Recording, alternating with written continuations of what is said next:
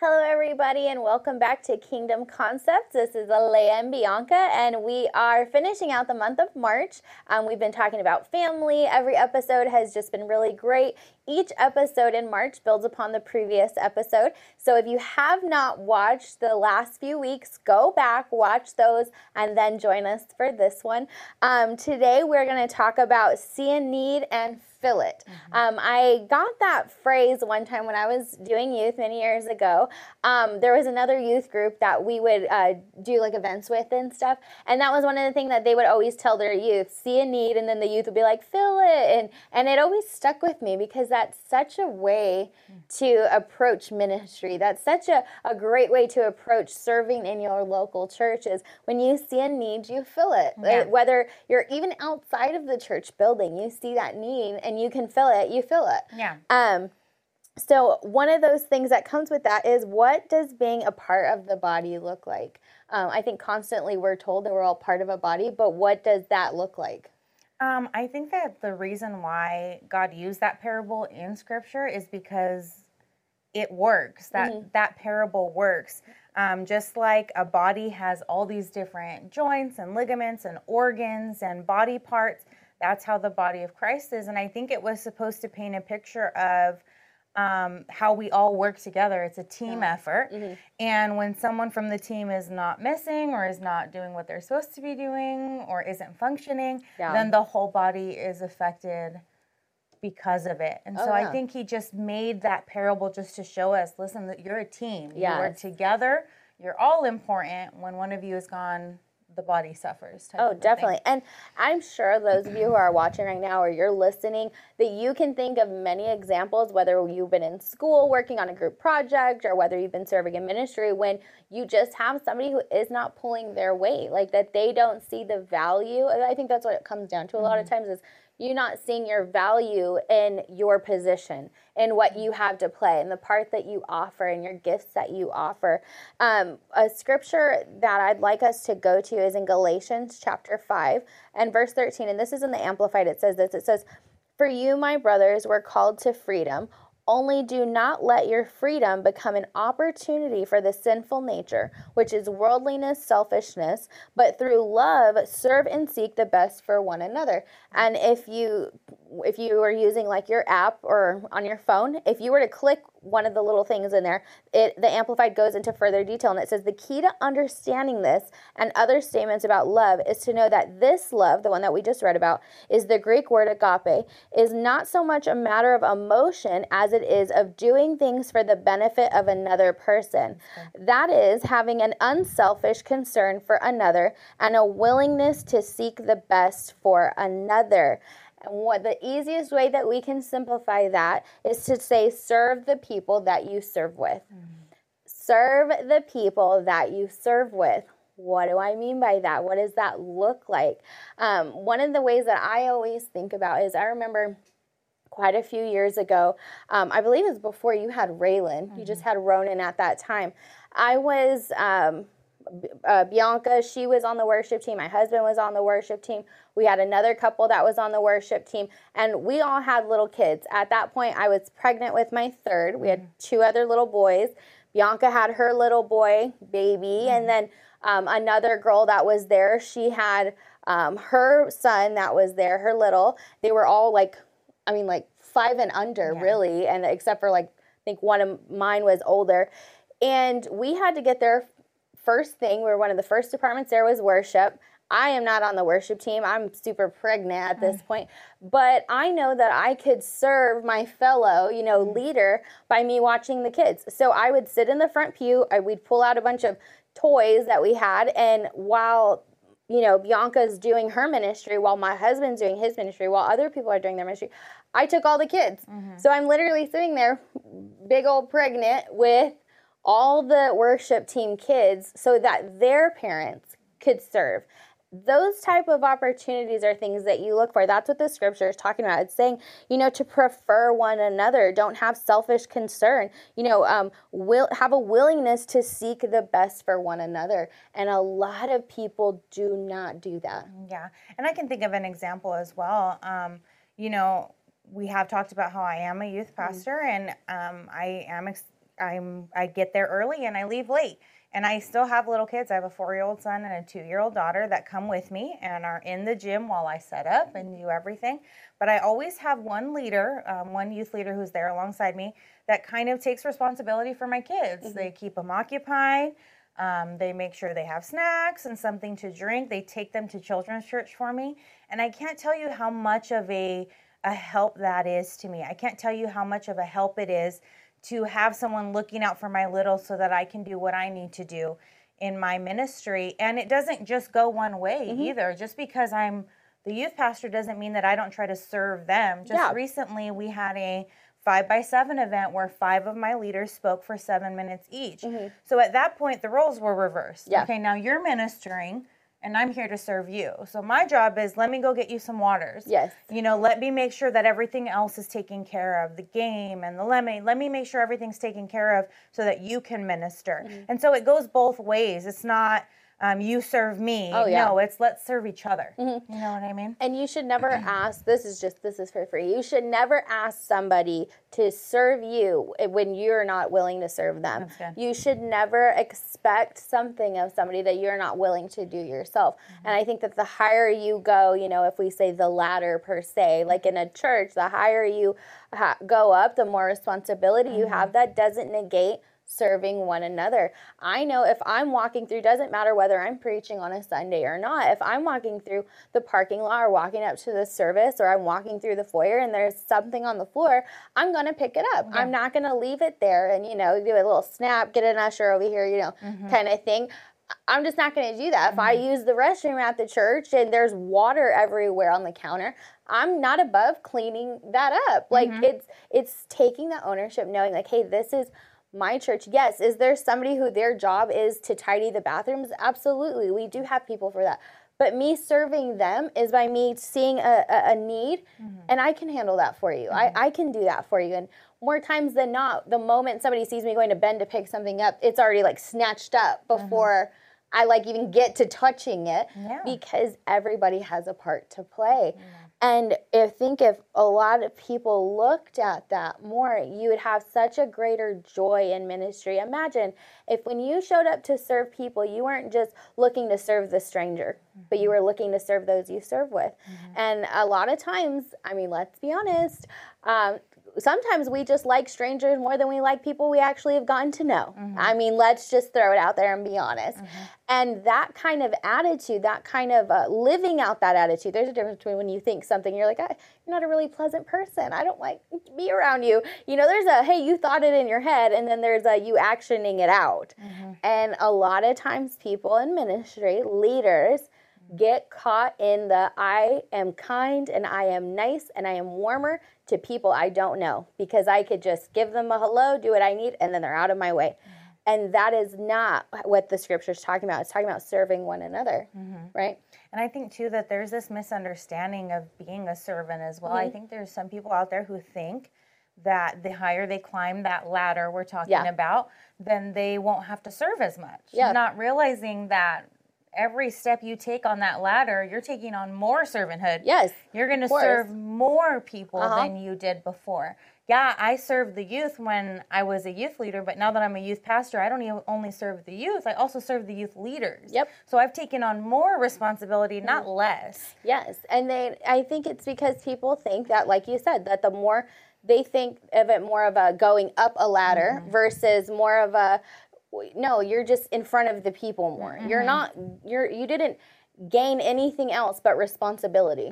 That's it. You've gained responsibility. The more that you are in front of the people doesn't mean that you're higher to God up the ladder. What it means is you're more in front of the people, and the more that you have a voice into people's life, the more responsibility that you acquire. And if you're that type of person where you feel, well, I need the recognition, I need the title, I need to be in the forefront, then you're precisely the type of person who doesn't need to be at the forefront. I mean, I know that seems a little harsh, but at this time, it's not, because you'll hurt people. You'll treat them like they owe you something. And I know, just growing through ministry, I've seen so many people behave that way. You know, being as a pastor's kid, I've seen people treat their fellow leader horribly, condescending, just totally rude and then whip around and go to serve my parents with a smile on their face. I'm like, that you didn't learn that from them. Yeah. So you've learned that somewhere else. You've learned that from corporate world, and you're trying to bring that corporate world into the body of Christ, and that's not how this works. You have to serve those you serve with, or you're going to stop the flow. Yeah.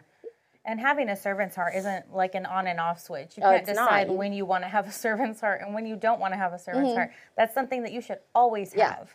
You should always want to serve the people around you. Yeah, definitely. Not just like you said, not just the ones who are coming in the doors, but the ones who are standing next to you. You know? Yeah, definitely. Because it's when you can serve one another, because we're obviously, you serve the people who come in, but we're talking about serving that leader who's standing next to you. When storms come, you can weather them stronger together. It's like you're linking arms, like you're that, that unpenetrable force, because you're together, united, you're going the same way. And if you think that serving in ministry or any type of ministry is a lone wolf situation, it's not. You need people. You need people to be there to help you grow. You need people to be there that are going to encourage you, but you also need people to be in your life, period. You need that human contact. You need to have that touch. It causes you to stir things up that, sometimes you don't want stirred. Yeah. And sometimes there's difficult people. And one thing that I've learned is if someone's super rubbing me the wrong way, I have to stop and make a conscious effort to be like, Lord, what are you trying to teach me from them? Because I'm going to take a lesson out of everything. If this person is just so rude, then Lord, let me at least learn never to behave that way. Yeah. You got to take a lesson where you can find one. Yeah. And, the Bible talks about Jesus washing the feet of the disciples. He showed them, hey, look, this is me as a leader washing your feet. And the thing that they didn't like is, no, you're the leader. Don't wash our feet. Let us wash yours. And he's like, no, you're missing the point. Yeah. And growing up in church, we've seen that be taken in such a literal description where you have people that are okay physically washing their leaders' feet. They'll be like, let's get the wash basin and let's wash each other's feet. But then they miss the whole principle of, no, it means you serve one another in love and in kindness, unselfishly. Yeah. And so people have made it some weird, like, don't touch my feet. Like, I prefer you don't. Please don't. But, like, just don't. I'd rather you serve me in love and in kindness, serve alongside me, than you think that by doing something outwardly, you've made a difference inwardly. Yeah. It doesn't work that way. Yeah. And then sometimes, too, there's just an emphasis on those positions or those places in the body of Christ that are a little bit more visible. Yeah. The minister position, the associate pastor, the pastor, the worship leader. And people can get a little bit twisted where they think that they're not really serving if they're not in front of the entire church or if they're not well known in the church. Yeah. And the Bible talks about how there's more honor on those ones that aren't seen, on those body parts of that body of Christ that aren't seen, that there's more honor there. And so we have to be careful. I think that can turn into a pride issue really, really quickly. If you just want to be seen, then that's not a servant's heart. No, and it leads to competitive jealousies. I always love what my dad says. He says, united we stand, divided you leave. Yeah. Because that's not going to be an option in our church to have that kind of competitive jealousy or that, that gossip, that backstabbing. Again, it's corporate world trying to come into a kingdom mindset, and that's not how it works. It doesn't work that way. God promotes. God sees what you're doing in front of people and behind the scenes. And when you set yourself up to serve your fellow leaders, you set yourself up for success. You set your family up for success. Yeah. When you have that see a need, fill it, and you live that out, your children will start to live that out. They'll see what they can do. Just recently we had a leadership conference, and my middle one, he loves serving. That's just his area of, his love language. He loves acts of kindness. He loves serving. And so I know he was bugging. He kept going to the back kitchen where the hospitality was like, what can I do? What can I do? What can I do? And he did that. And then, the next day we have out in the courtyard, we have a salvation table out. And I walked up and he was like apparently he told them they had Bibles on the counter, and he was like, hey, he's all, how you get one of these? And they're like, well, they're for people to get saved. He's like, all right, I'll give one. He's all, give me one, and I'll go hand them out for you guys. They're like, let's talk to your mom. And I was like, no, honey, like, we'll let you help at that table. But he was like, oh, I could do that. Give me one of these Bibles. I'll go hand them out. And I'm like, no. But he sees it. For him, it's normal. He will make a need. If he is there, he will make a need and insert himself into filling it. Yeah. Because that's him. He sees that lived out, and so he lives it out himself. Yep. It goes all the way back to that first episode that we did, and we were talking about how your family is your first ministry. Yep. I know that my kids, to them, it's normal that we show up to church an hour and a half, 2 hours early. That is normal for them. Yeah. I have seen them countless times. They're only 4 and 2. They can't do very much. I've seen them countless times trying to help one of my other leaders who's lifting a table. They'll go to the other side of the table and put their little hands on there to try and help them to move the table. And that's their heart, but it's something that they saw first. Yes. They saw us. They see me and Justin go in there and move tables and set up tables and move chairs. They see us do those things. And so we've set up that legacy for them that they know this is ministry. This is what we do. Yes. And as a leader, you have to be okay letting people help. That's really important. I know for my personality, I am a let's go get it done type person. Sometimes I've handed things off, and guess what? They don't get done, or it doesn't get done the right way or the way I would have done it. It's not accomplished. I always tell all the people I work with, I don't care how you get something done. I care that it's done. But, with my personality, I also know that I will get it done. And sometimes things don't get done. And so that's one thing that I had to learn. I have to be conscious of that I have to allow other people to help. Because if you're a leader and you're sitting, in your department and you're praying, God, why aren't these leaders taking ownership? How can I get my leaders to take ownership? But yet you never let them put their hand to anything because, you got it. Then they're never going to take ownership for that. It's the same thing for your kids. Because let's be honest, it does take longer sometimes when you have to share a task. It does take longer sometimes when you have to stop to explain something to your child because they want to help you in your ministry. But you never want to get to that place where you've denied them. And now they're a teenager and they want nothing to do with helping you in ministry. They want nothing to do with serving because you condition them to that their value is not as important. You condition them that what they can do, you can do better. And that's not being a leader. That's good. Yeah, you have to be able to share the task. Yeah. My son is 4, and so we've been trying to teach him to dress himself. Oh, okay, so we're like, you need to put your own pants on. We're just trying to teach him. Does he pick out the clothes himself? No. Okay, so I thought you meant. I was like, oh my gosh. But I'm like, hey, how about you get yourself dressed? Yeah. You know what I mean? So we're trying to teach him to get himself dressed. And as you said, it takes longer. Oh, gosh. I will get Ronan dressed in 2 to 3 minutes. Ronan will get himself dressed in 5 to 10 minutes.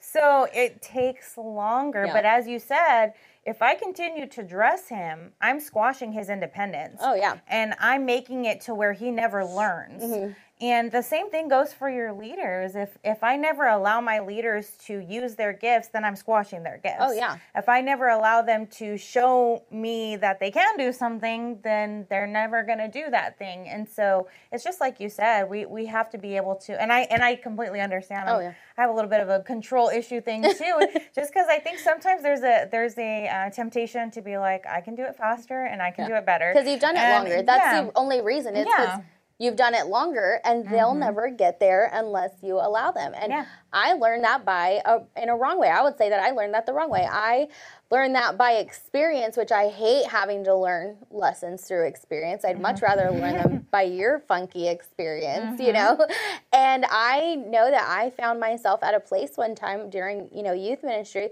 where because we would do huge events for our youth. And so, it takes a lot of work, and I was like, map it out. Like, I wanted somebody to be able to pick up the packet, know exactly what they're doing, where they're supposed to be, what time they're supposed to be there. I wanted to make events so simple that people saw excellence. So that's one of our core values as a ministry, is that we do everything in excellence. And I remember now, it was totally fine with my first kid. I would run laps with people. My second kid, I was still running laps, but it was like, a little slower. By third kid, I was frustrated with why is everybody waiting on me to initiate these things for me to set this up? And I really felt like the Lord just spoke to me. I was like, well, because you've conditioned them this way. You have not allowed them to be the owners of this youth department with you. You've done everything for them. And essentially it's like you're still over there, doing everything for your child when your kid's, 10. He can get his own plate. He can get his own cup. And you're over there providing the cup and the plate and doing all this stuff instead of having them take part. And I was like, oh, Jesus, forgive me. Forgive me. I went to my leaders. I was like, hey, guys, this is what we're all doing from now on. You're in charge of this. You're in charge of this. You're in charge of this. Go ahead. And some leaders, I would say the majority, they rose to that. They rose to that occasion. I watched them just really come out of, their comfort zone. And, I had a leader, that they didn't want to go further. And so, I think I shored up the department before I handed it over to you. You got some solid leaders. Yes. Because now they know ownership. We were just talking about that, I think, last week. About how you have great leaders when they were all preaching, doing your 5x7s. Yes. And you're like, oh my gosh, my leaders are so great. I'm like, thank the Lord. Yes, but we have to let them be great. You have to let them be great. Give those opportunities. Let me Absolutely. hear you minister your heart. Yeah. And then all of a sudden I get to see the caliber of leaders I have. I get to see the gifts that are inside them that, they might not get to preach every week, but I've given them the opportunity to minister and to show what they can do. Oh, yeah. And there is the flip side to that. Another part I learned horribly by experience was I would be so conscious of people's time and their family time, because I do believe that family is very important. It is, I wholeheartedly believe it is your first ministry. I've seen pastors' kids get so jacked up because their parents were so others-minded that they forgot to be also minded of their children. And so I've seen the balance. I've seen it go wrong and I've seen it go right. There's a balance. Out of God, you have your ministry and your family. It comes out of God. It's more of a circle, and people try to put it in a ladder, and that's not how it is. You'll always fail trying to put people in ladders. Yeah. And so because of that, I've seen it done wrong. I remember when I moved positions and I started being responsible not just for leaders, but for department heads and executive directors in the ministry. And we have campus plants now, different campuses. And I remember being so, like, if someone was wanting to do something after hours or for longer, I'd be like, no, it's okay. I got it. I don't want you to have to do that. And then I realized I'm never going to have what I am, and I say that so humbly, I'm never going to have somebody who has a heart for the ministry like I have a heart for the ministry if I keep stopping them from doing the things I would do. Yeah. I'm okay with, I will stay here from, morning to night serving because I love it. I find joy and I know the benefits of it, but I'm not letting somebody else. Yeah. I'm never going to reproduce leaders like me. Yeah. And that's something you as a leader, you have to learn that. You have to let people do what you yourself would do.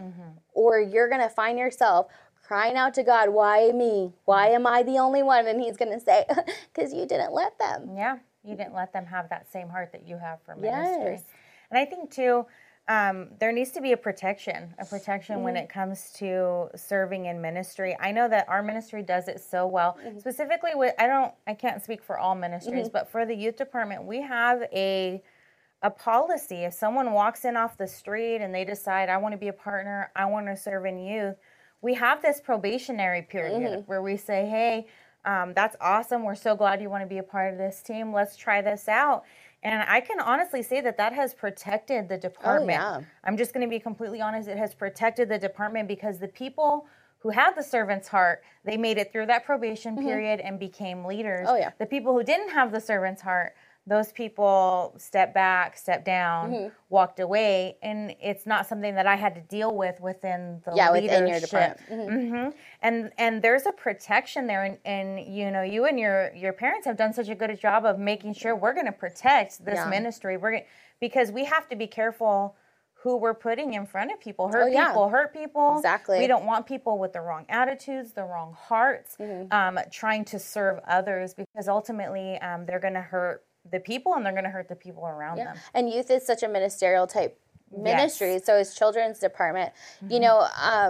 Like I said, you when you see that need and you fill it, and nothing is too big or too small. And you'll know people by the Spirit. That's the amazing thing. That's why that policy works, is because you're going to know people by the Spirit. I remember one time we had this woman, and she wanted to serve in one of the departments I was doing, and she grew up in church, but she's very rough around the edges, very gossipy, like that kind of thing, very gossipy, very lying, that kind of stuff. And, God meets you right where you're at. Yeah. You repent, you want to go for it. Okay, I'll give you the opportunity. And I remember, because this person was wanted to always be out in the front. And I believe, you squash that down. And so you got to humble sometimes. And so I said, okay, well, this is what I want you to do for the next 3 months. If you want to serve in here, well, then what I need you to do is I need you to come early, and I want you to pray for all of these chairs, which is what us youth leaders already do. And me as the youth pastor, I do that same thing.